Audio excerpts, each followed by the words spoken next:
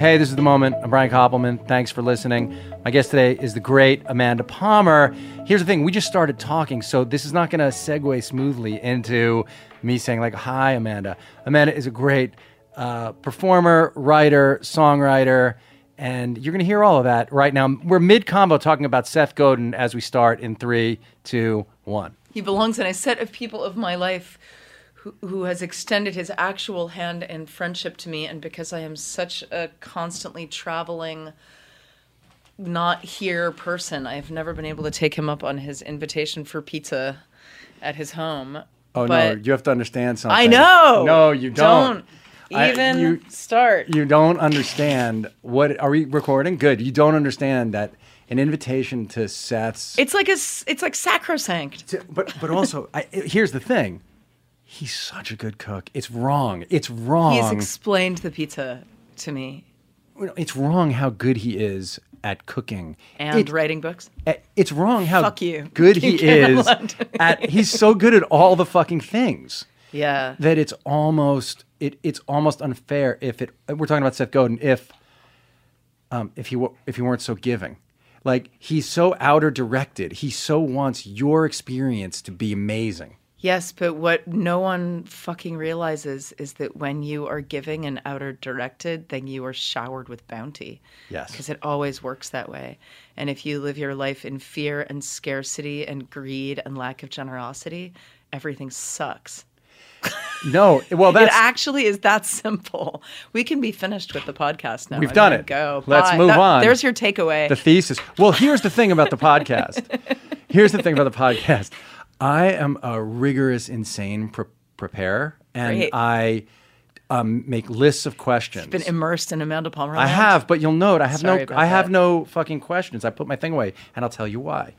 Because I want us just to actually connect Talk about pizza? Yeah, I just want to have a conversation with you. Great. Because having read your book, and I'd watched the TED Talk a long time ago, but having read the book and I know your music, I thought I would rather take the risk of us actually having like a creative hour with each other. Well, you know what is great is the timing of this, because I have actually been doing specific interviews about this record for the last 3 weeks, and I am just about at the point where I'm tired of talking about my record and the exact pinpointed questions about abortion that all of these journalists Well, have I was prepared. definitely not going to ask that because I knew you must have been asked it 1,000 times. I mean, I'll happily talk about it all day, but it's really nice to just have a free-flowing conversation every once in a while. I'm sure I'll be able to insert my abortion. Yeah, there promote. somewhere. No, please promote as I'll we're promote going. my abortion the promote entire the whole time. thing. Well, there are a few different things that I just wanted to see what would stay with me. And like you, I've had, I don't know if you did any research before coming in here or if you know that I make this TV show and stuff. And do you know or not? You're going to have to tell me. So I'm along with my partner, showrunner of the TV series Billions, and Yes, that I know. created and all that stuff. And But I've never watched it. That's fine. But I started in music. I was an A&R guy. I started in music and then One became of a you. writer. Yeah, I know you guys. Yeah, You made my life hell the forever. worst. No, that's why I had to fucking leave it. That's why I had to leave it. Yeah, thank you Because for of its- leaving. It's dehumanizing Thank you for to leaving me. with me. We all left. Well, it's a terrible. We got out of the purgatory of the music industry system. In your book,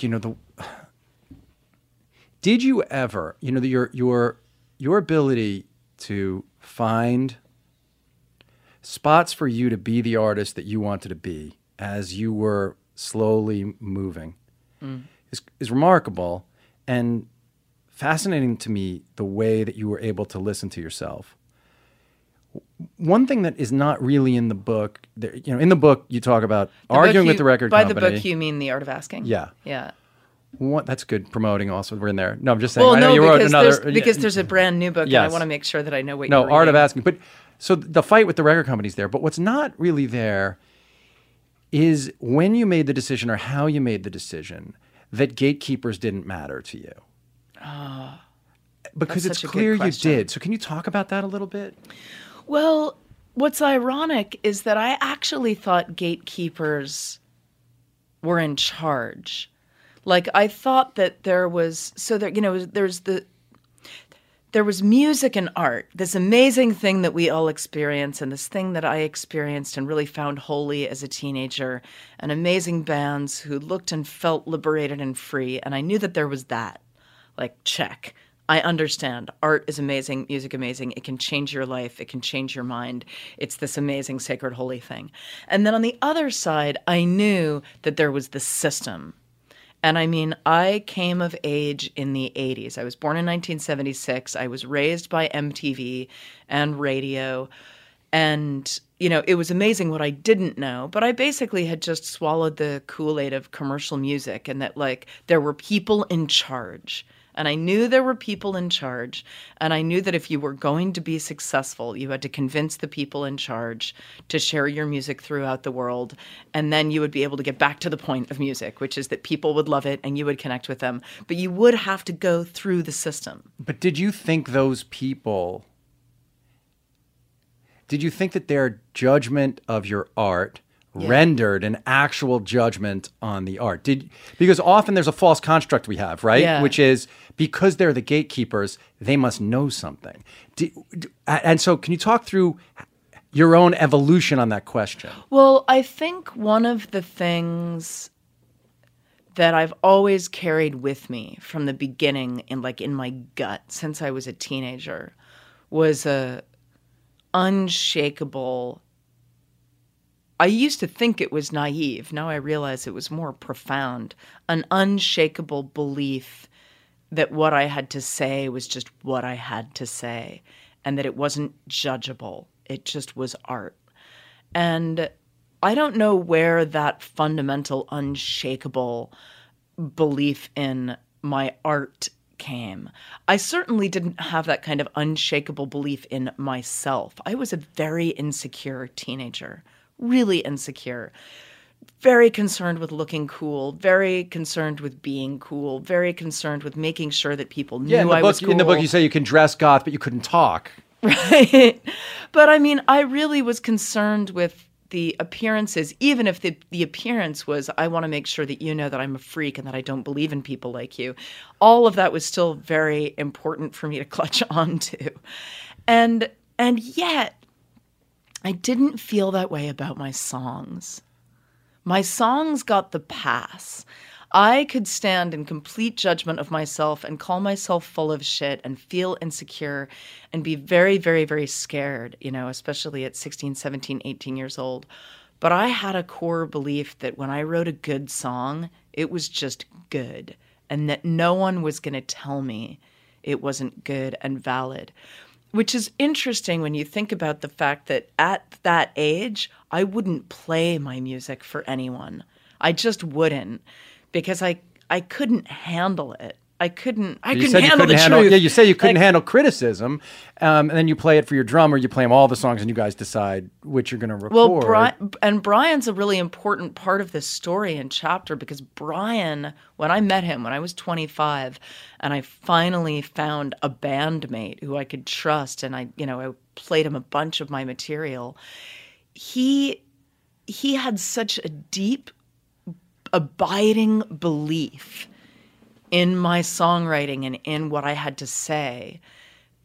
And I mean, it's a miracle that on top of that, he was one of the world's best drummers. But he also had a deep, abiding belief in the songs, in their, he never called anything I did bullshit. He never said, this song is good, but that one's not. This one is cool, but that one's not. He was just like, you're amazing. You're an amazing songwriter. We're going to fucking be in a band, and we're going to go on the road, and we're going to crush it. And if people don't know, I just want to tell them Dresden Dolls. If they want to go hear this music, and you can hear your confidence, I will say, you can really hear your confidence in and his. And Brian's. Well, yeah, and Brian's. In the way you play and sing and the way he plays, right? Yeah, we were an unapologetic punk rock drums and piano band. But, yeah, there's even some Hazel O'Connor in there. There's a lot of... It still sounds really current and contemporary, Dresden Dolls. Well, I think. We weren't imitating anything. We were just taking my weird ass songs, which were a combination of every musical influence under the sun. And Brian would listen to the tunes, put drums to them, and then we would go out and play them as loudly as possible. How did this sort of bedrock faith and confidence juxtapose for you with what you describe as the guilt you felt for trying to live the life of an artist? Well, Because people who listen, let me say, because people who listen to this, many of the people who listen to the podcast are at a precipice. They're trying to figure out how to get themselves to do the work. They're feeling so, how do I take a half hour when my kid, when there are all these other things? How can I justify? Can you talk about that a little bit? What you felt like? And you know what's really interesting, and I don't talk about this very much, so I'm glad you asked, following on what we were just discussing, which is Brian Viglione changed my life because he focused the shit out of me. I was 25, he was 23 at the time, and I had blindly stumbled my way through a liberal arts education that I didn't want in the first place, but that my family told me I had to have. Came out of university just knowing I want to be an artist. I want to be a professional singer-songwriter. I don't have the slightest fucking clue how you do that. I hadn't gone to art school. I hadn't gone to music school. I didn't know anything about how to accomplish what it was I wanted to accomplish. And I knew that, there were open mics, and I knew that I could start booking shows because I came from punk rock world. I wasn't clueless, but I was scared. You couldn't just open up the Yellow Pages and get a job as an entry level indie rock musician. And I was a street performer. So if you've seen my TED Talk or you've read my book or anything, you know that when I was in my early 20s, I was a living statue. I worked in Harvard Square. And I dressed up in a white bridal gown, painted myself white, and stood totally still. I was that person. And I actually made a ton of money doing that. I could make $50 an hour. So I actually had, I had that going on. I had my little job at the ice cream store. I got a job as a stripper. I was making bank. And I didn't know what to do. I knew that I had all these songs and that I kept writing. And then, I got a wonderful apartment and kind of an artists collective. And I was just kind of coasting along, not really needing to push myself and not really needing to be disciplined. Because I had a life that sort of worked. I had all the money I needed. I had enough money for beer. I had enough money for clothes. I had enough money for cigarettes. But I started trying to put together a band. I started trying to find like-minded musicians, and no one was fitting the bill until, boom, I met Brian Viglione at a party that I was throwing at my house, and I played a couple of my songs, and Brian looked at me and he was like, I need to play music with you. I'm in a band I can't stand. Let's join forces. And this is a little-known chapter of the Dresden Dolls. What happened next is that Brian was ready to go all in and book gigs and get in the van and Black Flag, let's go. And I was lazy. I was like, why would we want to work this hard when we could just have brunch tomorrow? Where was that coming from, do you think? Because it wasn't just laziness. Because you mentioned, because I want to get back to guilt. What was the hesitation about finally actually, because a lot of us get to this precipice, as I was saying, and then the problem is, what if we're not as good as we think we are? I knew that we were good, and I knew that our band was good, and I knew that my songs were good, but I could taste, and I was fucking right, by the way, I could taste how hard it was going to be. Yeah. I knew how hard it was going to be to get in a van and drive to 8 cities in 8 days and sleep on people's fucking floors and make no money and eat food at gas stations. I knew because I had tasted it, and I was like, wow, that's going to be hard. And no one is helping us. It's just us. We didn't have a manager. We didn't have a label. We didn't have fuck all. And I was like, can't we just sort of do it and then also have brunch? And I could also street perform on Saturdays because I know I'll make plenty of money. And then we can also go to that party that my friend is throwing on Sunday. And Brian was like, no, we're going to be a punk band. We are going to have to work our fucking asses off. And here is the chapter. Here's the detail of the chapter that almost never gets told. Brian quit the band. When it got hard? No. Or then, you mean? When I wasn't all in. Because he didn't want to be a dilettante. He didn't want to not get in the van. Like, he wanted to be Henry Rollins, and I wanted to be, I don't know, I wanted to be like a bohemian Cleopatra where I could just kind of do it, but also enjoy myself. And Brian was like, I love you. You're so talented, but I just got a gig offer with another band who's about to tour Europe, and I'm out because you're not working hard enough. Wow. And then, dun, dun, dun, lightning crash. The band got back their original drummer, fired Brian. Brian came to me hat in hand going like, sorry about that. I didn't get the Europe gig. And I looked at him and I was like, I'm going to do it. I'm in. I'm all in because I didn't, you don't know what you got till it's gone. And when he left, I was like, oh my God, there walked my future out of the door. The Dresden Dolls. You felt it. I knew it. I was like, this band is amazing. I'm not going to find another guy like that who believes in me so deeply and is that talented and is that crazy and is willing to get in a van and drive around America with me and make no money and set up a drum kit every night while I set up a piano and play to 20 people. Yeah. And so he came back and something in me flipped on. And that's when I started sitting up every night and emailing until 4 a.m. and going, I am fucking going for this. I am no longer I'm not going to my friends' parties. I'm not getting wasted every night. I'll get wasted occasionally, but not every night. And all of a sudden, I was just on fire because I knew what I had to lose. And I wasn't going to watch it happen again. And I think it's probably akin to what happens to some people at that age, around 25, 26, when they have a kid. And all of a sudden, there's stakes. And you go, do I want that or do I want this? Do I want to like continue down a path of dilettante mindlessness, or am I going to commit and grow the fuck up? And I felt it. Like I saw the fork in the road and I was like, it's left or right, and I'm going that way. Did the guilt dissipate then? Talk a little bit about because I was really struck by that passage where you talked about realizing you felt guilty. Part of you felt guilty about living as an artist. And that for me connected. Talk. That's like a different question. So on top of that, Brian didn't have any qualms about, being an artist and it being real. And I didn't really either, but we had a lot of baggage. Yeah. From our families, from culture, just from the Kool-Aid that we swim in. This is one of my favorite things to talk about, The New Yorker, because I talk about The New Yorker all the time, whether I'm reading an ad or not. The New Yorker represents the best writing in America today. I read every issue of The New Yorker. And look, they have the best writers in the world. They hold people in power accountable through rigorous reporting and compelling storytelling. Online and in print, they cover a huge range of topics: politics, news, international affairs, climate change, the environment, pop culture, arts, fiction, food, humor.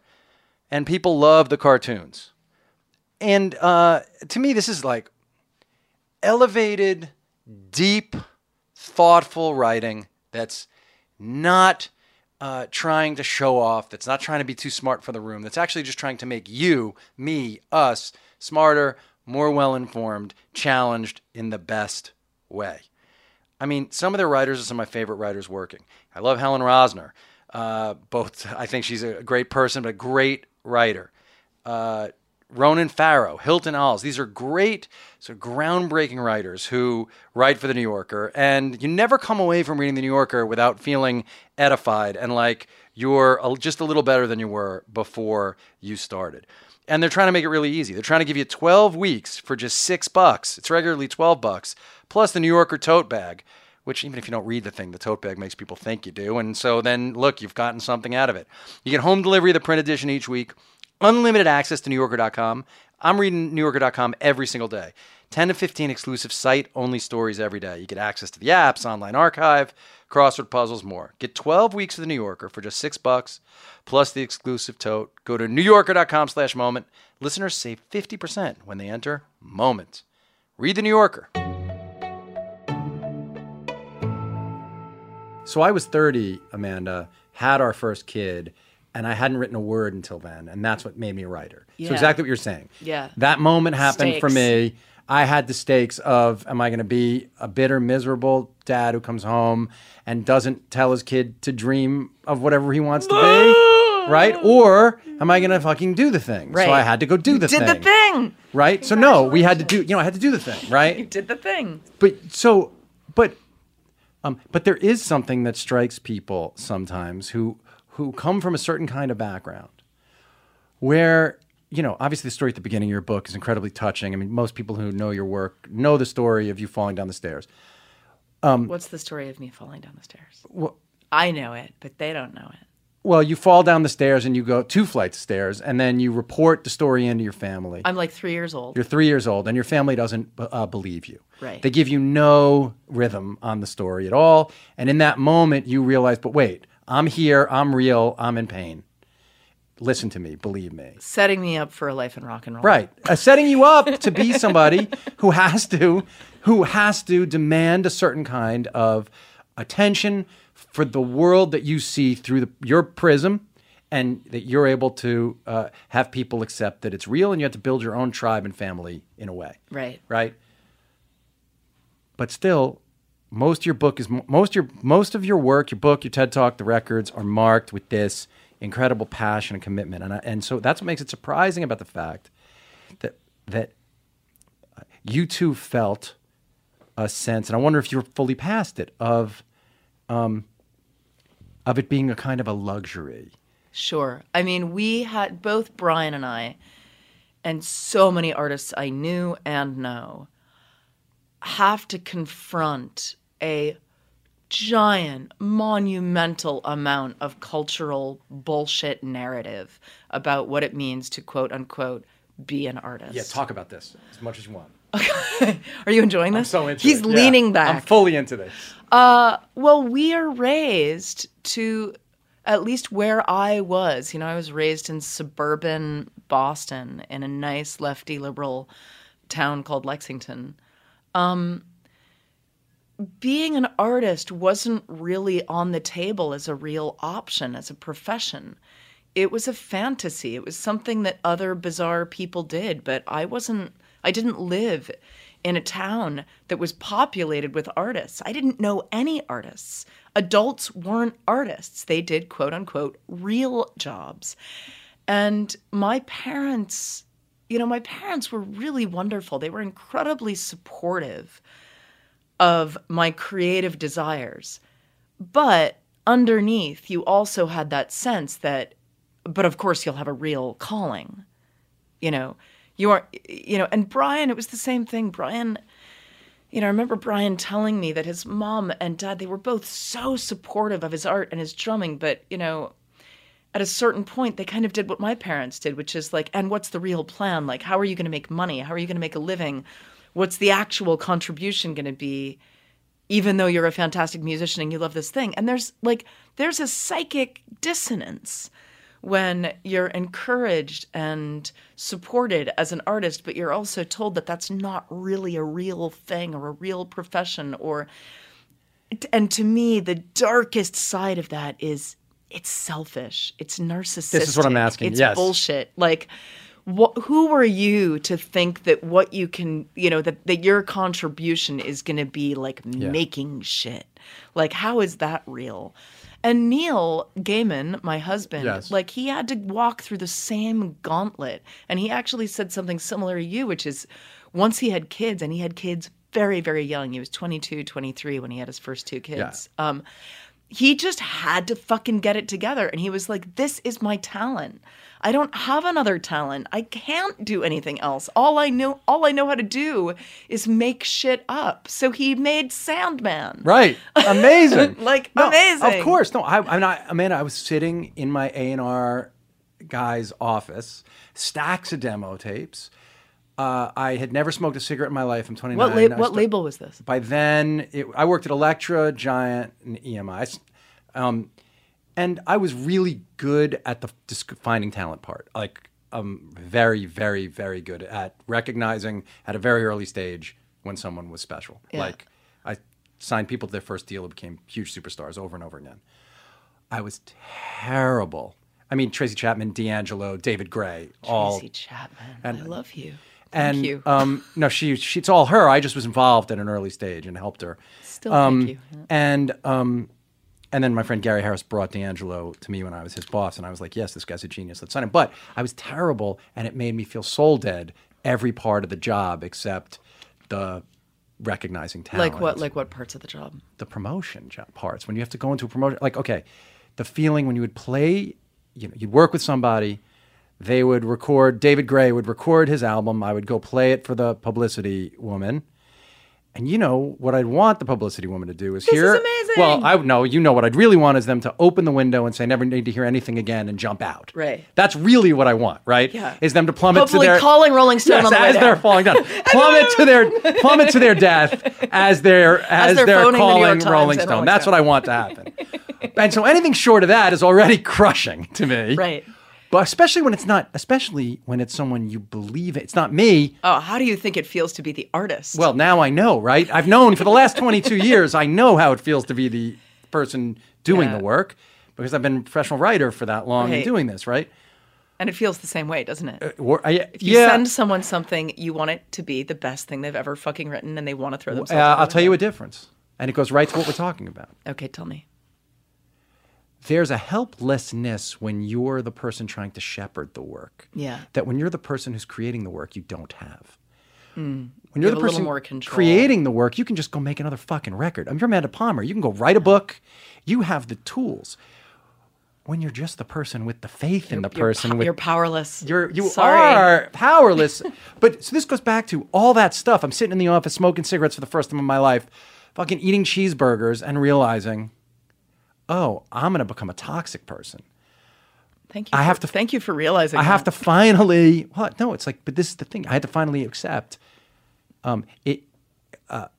trying to be an artist. I have to accept the fact this is what. I have to listen to this voice that's insisting upon this, and if I keep shutting it down, something in me is going to become horrible, and that fights with. Yeah, but artists are different. They're self-destructive. They're special. They've been anointed. I wasn't anointed, which is like a lot of the dialogue that's going in people's heads. I mean, even though you say you knew you were an artist.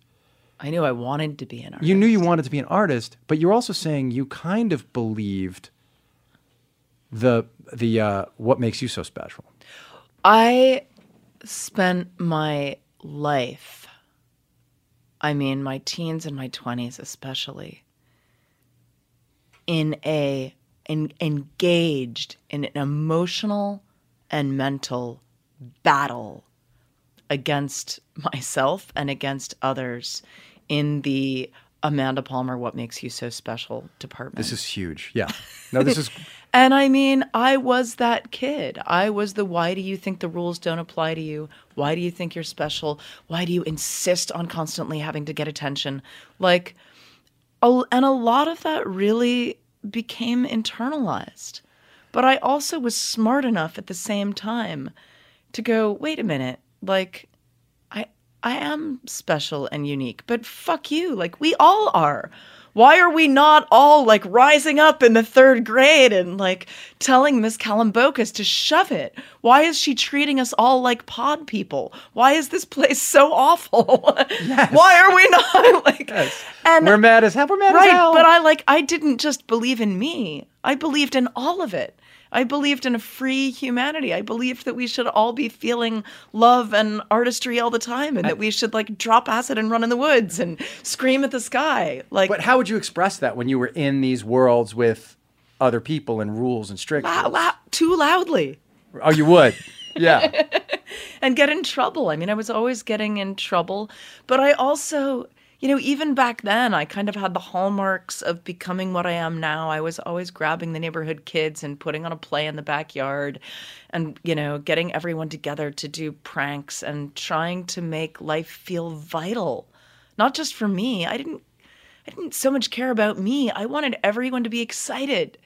I wanted to put on a show. I wanted to put on a play. I wanted to start a parade. Well, this life force that's so extreme and that runs through all your work, made. Now I'm not going to ask you about the abortion song, but it does make the song on your new record, which blows me away. I love how you just went from parade to abortion in Yeah, 4 well, seconds. but this is the thing. I'm not going to ask about that. But what I am going to say is, that song where you talk about this being just a ride, which I know is a quote, but we talk about this being just a ride, but the second part of it, that you can stop and it basically, right? What's the line exactly in the song?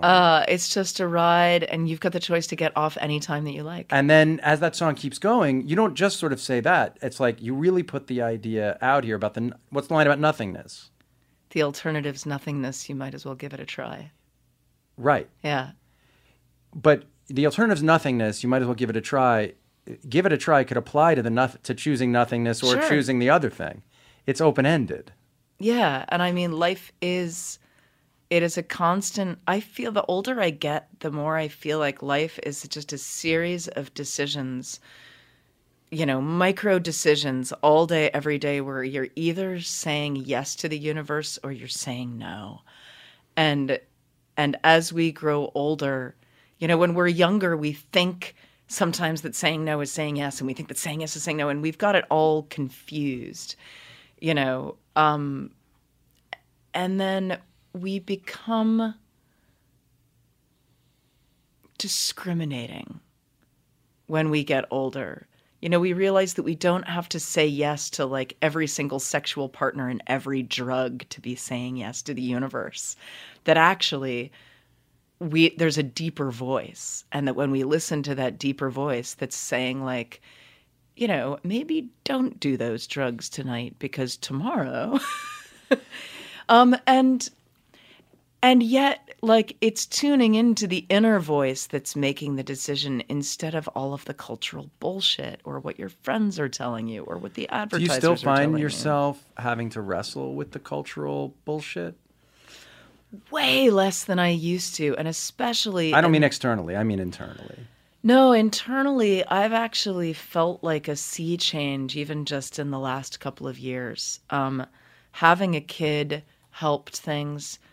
Simultaneously, it's hard to untangle them at this point. My giant mentor and best friend dying changed things. And right at the same time I had a kid, and right at the same time I started my Patreon. All those things happened within 2 months of each other. And then like the final, kick down the door moment was having a miscarriage not long after that, and feeling finally fully aware of my own power and my own power in the face of bullshit. And pain. I mean, bullshit and pain. But, well, just outside opinions about who I was, how it should be done, what I'm allowed to say, when I'm allowed to say it. But also, it's not that I haven't had that attitude since I was 16. I've had that punk rock, I can say anything I want, but there's a discrimination that comes along with it now, and it's like my sense of discrimination and also compassion for others finally caught up. And instead of just going, we have to radically tell the truth all the time, except when we don't want to, because I don't want to right now, because it might not make me look cool, or it might get me in trouble, or da-da-da-da. I feel like I have achieved some kind of singularity in that my ability to tell the truth is now at kind of peak truth, but I also understand how to be discriminating, and I also understand how to be very empathetic and compassionate. And if you don't have those 3 ingredients, the truth can destroy things and destroy people. And if you don't have It's a very powerful sword. Yes, and it can be and there are times to unsheath the sword. No, there's times to unsheath that sword. Yeah. Maybe most times, but then there are times to just choose not to. Right, and there are different reasons to choose. One of the things that I've gotten much better at discriminating about is like not just is the truth going to hurt, is it going to work, but like do I have the inner fortitude right now to fight this particular battle? And if I don't, I shouldn't be unsheathing this sword. I will not be a good warrior. I'll be too tired. I'll be too sloppy. It's not the time. Yeah, right. No, you have to be surgical with it. Yeah. Yeah, that makes complete sense, and especially if the cause you're taking up for. Yeah, well, and that's why the timing of this record isn't an accident. 2012 and 13 kicked my ass emotionally, physically, psychologically, spiritually. I was just toasted. I was done.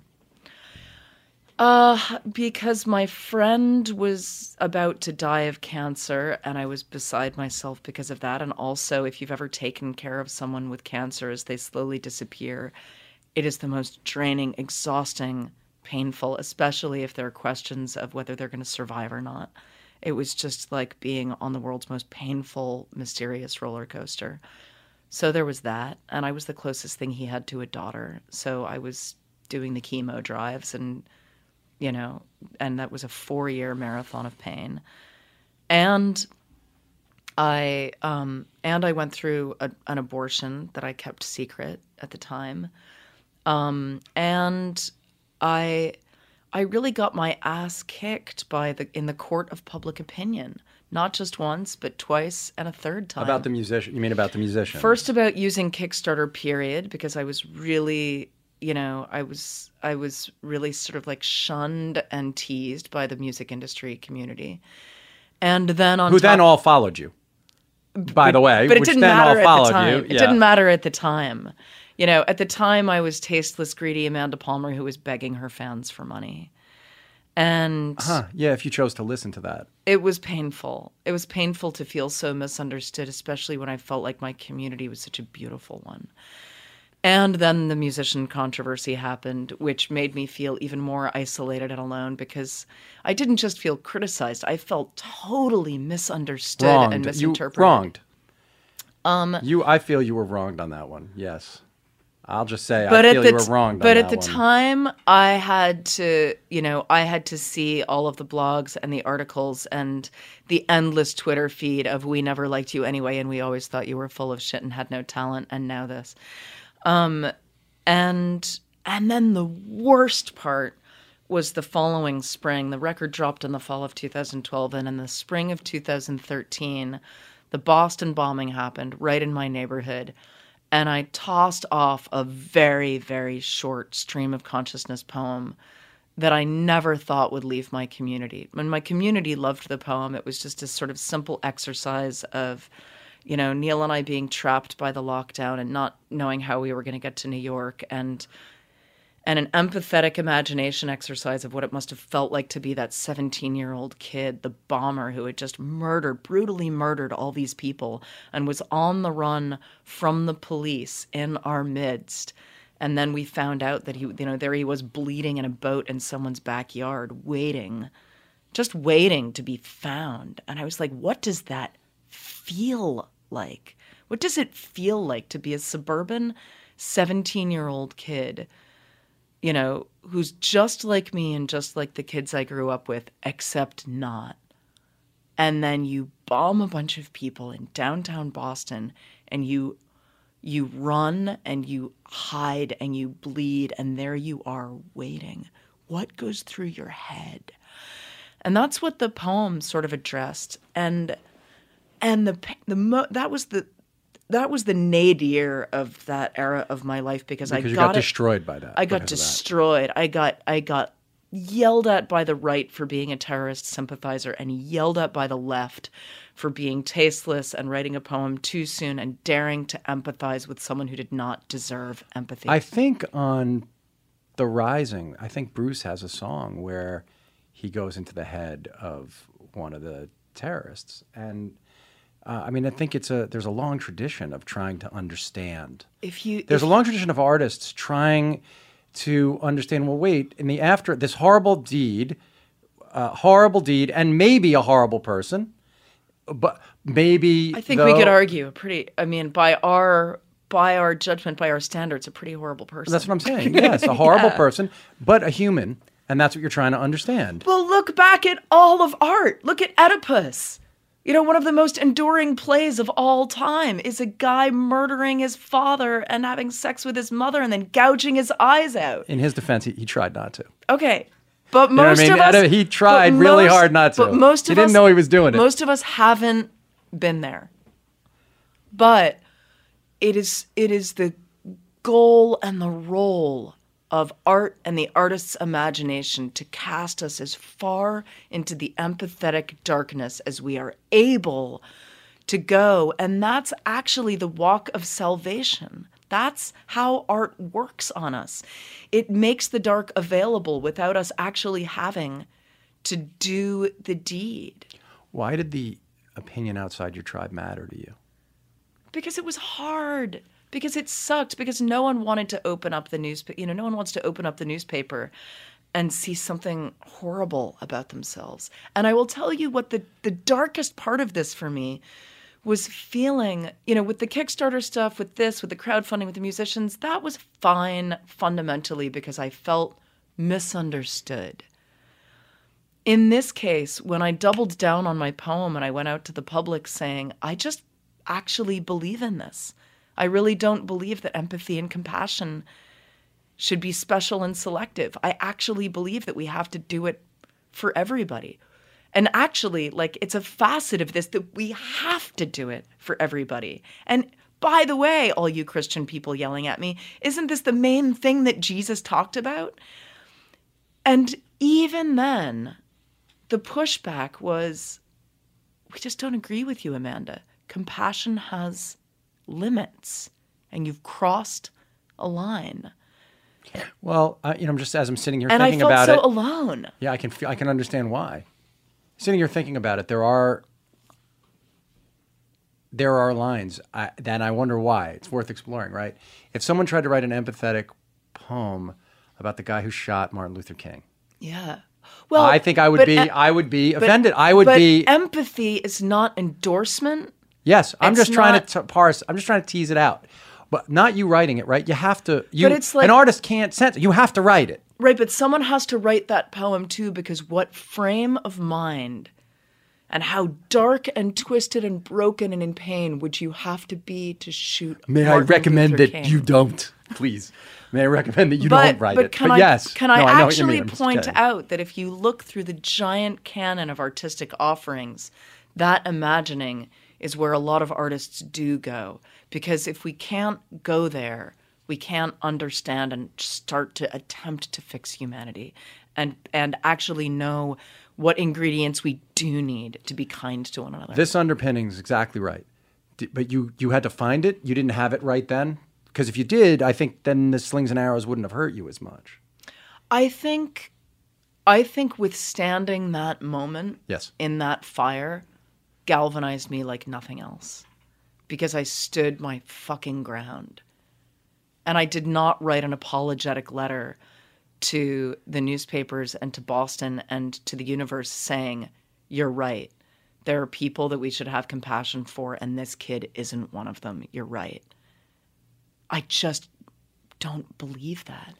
And it's funny that we're talking about this now. I actually just came full circle and wrote a poem last week about that poem and about that moment that I delivered, actually shaking in my boots to a giant theater of people in Boston for a charity gig that was put on by an org called, I haven't seen this. Called Mass Poetry. I haven't put it out. And I was like, I think I'm healed enough, and I think this city is ready to hear this.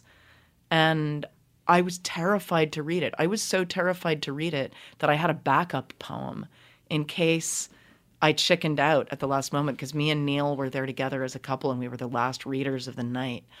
And it was only... Did he encourage you to do it? He did, and he helped me edit the poem.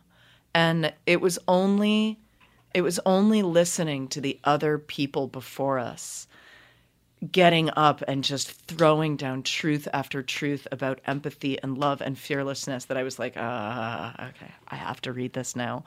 But I was scared shitless to read that poem. It was one of the bravest things I have done in years. And how was it received? Overwhelmingly positive.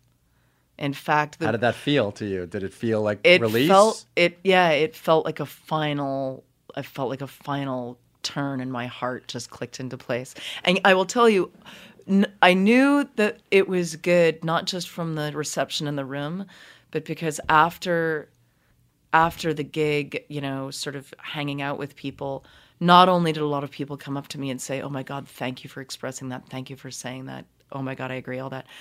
But the best thing that you could say to a writer or a poet is, "When are you publishing that? I need to send it to someone." That's awesome. And I was like, my work here is done. When you were writing this album, so this is the first album of original music in how long?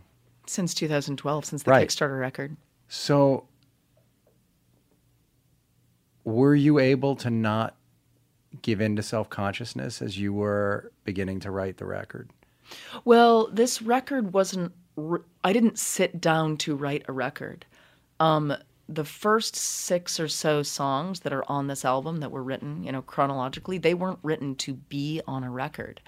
In fact, I thought, and I love that I can explain this to you, Mr. Ex-A&R man, I thought that starting a Patreon, almost 4 years ago, was going to liberate me from the shackles of the draconian album cycle, dog and pony bullshit show that I was so tired of doing. And I thought that I was going to be able to just release a single and get paid, and release a single and get paid, and write really fast and put the song out the next day and get paid. Like, this was a complete and utter freedom to me. And I did it, and it worked, but I also noticed that machine, that old school machine that I still needed to have in my favor and have in my court, was just not paying any attention to anything I was doing. You needed them to create interest so that more people would come to the Patreon? Yeah, because I just knew that I was in my own little echo chamber, and I love my echo chamber. I live in the world's sweetest, most profitable echo chamber in history. I don't know any other indie musicians out there who can sit down today, demo a song, upload it to SoundCloud, and charge their fans $55,000. I can. It's a really great, lucrative echo chamber. What do you mean charge $55,000? That's how my Patreon works. You say when we get to this number, I'll release the record? No, I can do it anytime I want. I have access to my fans' bank accounts, and anytime I decide to put out a piece of material, I can just push a button and get paid. And get paid by how much? Almost $60,000 for the first piece of content in a month, because pledges are capped. And then for the second... Oh, you didn't turn off your phone. Bitch. So unprofessional. About $60,000. She wasn't saying that about herself. It's me, my phone. Just to be clear, phone. My own phone. About $60,000 for the first piece of content, about $40,000 for the second, about $30,000 for the third, and from how many people total? 15,000. And how does it? So explain how it works. That you can they've said to you, you can draw up to X from me? Yes. It basically is like Kickstarter, except the fans are charged by the month instead of just once. And if you decide to pledge to me for $5, you're my $5 patron, you can either give me an unlimited amount of $5, pledges, meaning that if I put out, let's say I put out 10 things that month, you'd be charged $50. That's a lot. So if you're on a budget, you could cap your pledge at $10. You'd still get all of the content, but you'd only be charged for the first 2 events. Right. And I usually put out 2 to 4 things in a month. So I am making a really insanely good living for a mid-list indie musician, but I also work my ass off and have a full-time team and a giant office and basically run a production built a community. company. I mean, there's a community that you've built. Yeah, and it's a beautiful community. Imagine if Gaga would do that with her monsters. She would clean the fuck up. Even before now. This was a path. Now, forget about it, but... Want to know a secret? Yes. Not so secret? I don't know if it's a secret about Lady Gaga. She loved the Dresden Dolls. I'm sure she did. It makes total sense. And she was right there in New York at the time that we were... As Gaga, or is it Stephanie then? No, she's at least 10 years younger than me. So she would have seen us coming up in New York when she was a teenager. Has she come? Have you met her since? She listed us as an influence on her MySpace page. That's the only reason. That's the extent of it? Yeah. Somebody listening to this definitely knows her. Tell her to find Amanda. I've met her. I've actually met her dad because I've run into him on the Upper West Side. Are you a fan? I'm an absolute fan of Gaga. I Me think, too, man. and the motherly part of me looks at her and how she has to negotiate. And I watched her, walk through the same pain. I felt like I with her learned something label. about her reading your book. Right. Well, she made all the same mistakes that I did and that so many large artists make, which is, she just walked right into the belly of the beast and thought that she could maintain control, and then you find out that you can't, and the truth is fucking hard to swallow. So you were doing, sorry, what I asked you was about writing these songs. So first you wrote these songs for your people. Yeah. But then you realized, now does making an album feel like a different sort of artistic statement to you too? Then Than just releasing singles? Because Yes. as a Well, once fan, I still, now it's partially because I'm old, but as a fan. You want an album. I want,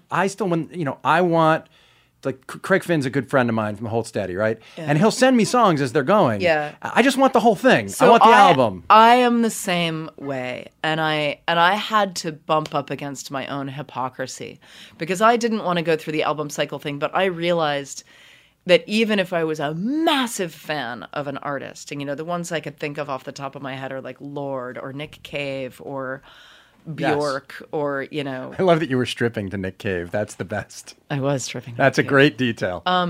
The part of me that wants an album too and wants a longer moment to sit down with an artist and hear their larger thing that they have to say. I had to accept that too.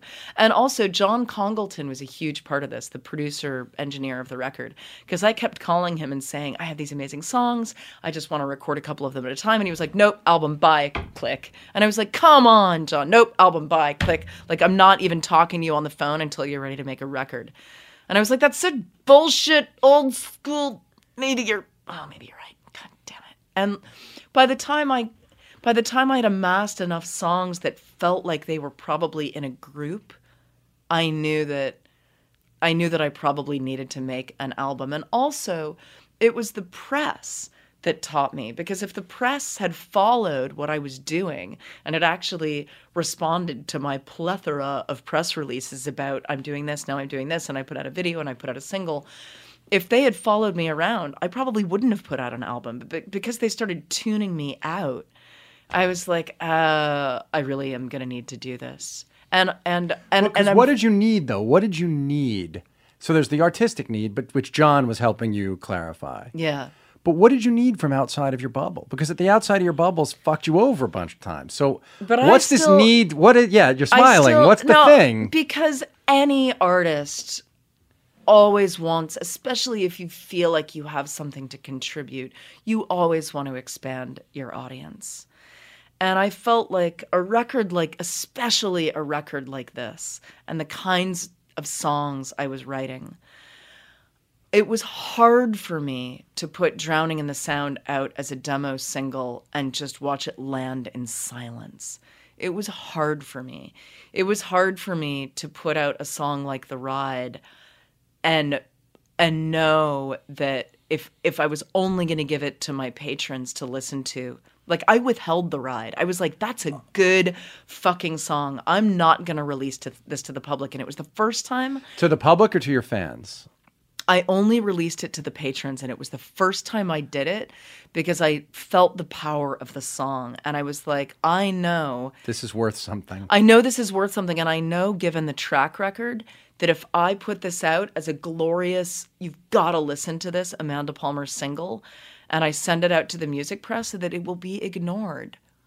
Because I know how the game works, but I know that if I package it with an album and the album has a cover and it comes with a letter and it's a quote unquote capital A album, people will listen, because that's just the way it works.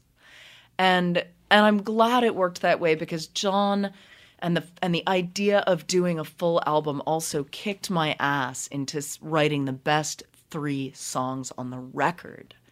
You mean those came late? Those came late because I looked at the album sort of in its unfinished form and I was like, what's missing? Well, pretty much this is a memoir record. Pretty much this chronicles the last shitty 7 years of my life and how relentless it's been. If I'm really being honest and I want to bring my wholehearted self to the table, I'm going to have to write a song about abortion, and I'm going to have to write a good song about miscarriage. oh, fuck, like, I don't want to write about that. I don't want to write about that and then tour that. Right. I don't want to have these conversations on people's podcasts. Like, that's going to be really uncomfortable. And I'm old enough and wise enough to know that as soon as I had that thought, I just knew I was going to have to go there. Well, then that's that. Yeah, fait that's accompli. that. What's your daily routine, like your creative daily routine? Do you journal? I don't create most days. What do you do most days? Like you're running your business most days and being a parent most days? What I are you mean, doing? I haven't written a song since the last song I wrote for the record, and that was like a year ago. I've been taking care of my kid, running my household, grocery shopping, making sandwiches, putting out a record, running my Patreon, running around and doing listening parties and promo. Do you live in and England? blogs. No, we live in Woodstock, New York. And so you're there most of the time. Yeah, although, I've been running around like crazy, and I have spent a lot of time in England because Neil's been living there for the last 2 years working on his new TV show. So it's just been like backy-forthy. Right. And do you meditate? I do. What kind now? The kind where you sit still and don't, and try to think about nothing. Most days? Most days when I'm being pretty good, and I definitely go through phases of being much more disciplined. I kind of gave myself blanket permission to always prioritize my kid over yoga or meditation because he's 3. It's not a mistake even if he were 16. And I consider it as productive and as amazing as a mindfulness practice because hanging out with a 3-year-old is a mindfulness practice. And as that he's now 3, yeah, are you a better listener than your parents were? I don't know. I don't want to throw my parents under the bus. I'm sure that I'm failing in my own ways as a parent, and I'm sure Neil is too. But it's actually funny. Neil actually turned to me last night because we were in bed with our kid and we were just, we were just horsing around, and Neil said something. He looked at him and he said, he's so much luckier than we were. Like, we're just giving him so much unconditional love and attention. And we've both gone through such a, peculiar and unique emotional ringer in our own ways, with our own paths. Our parents were all wonderful in their own ways, but had their limitations, as we will, I'm sure. I don't know what Ash is going to be saying about us in interviews when he's my age, but I don't think we're going to come off with absolute perfect marks and flying colors. No, what you just said is a great place to end on, which is, may our kids be luckier than we are, and may their kids be luckier than them. Absolutely. They fuck you up, your mom and dad. We really try our best. We just try our best. Amanda, you're a great artist, and you live just so bravely as an artist, and it's really inspiring. So thanks for being here. People can find you online on Twitter. They can find you through your Patreon. How do they find the Patreon? They can just Google Amanda Palmer Patreon, which is spelled like patron with an E, Patreon. And I would also ask, the best way to connect with me in this coming year is to come see me on tour. The stage show that I'm doing around this album is epic. It's a 3-hour show. It's part TED Talk, part singer-songwriter show, part stand-up comedy. It's bizarre and beautiful, and I'm playing in huge theaters all over North America. AmandaPalmer.com for the tour dates? AmandaPalmer.net for the tour dates, or just Google, and I'm about to hit Washington, D.C., Philly, Boston, Chicago, New York, West Coast, Pacific Northwest, and then I head to Europe and the UK and Australia. Go find Amanda Palmer, listen to her music, read her book. If you're someone who's trying to figure out if you have something to say, don't try to figure it out, just say it. All right, thanks everybody. You can find me at Brian Koppelman. You can email me, momentbk@gmail.com. See you next time.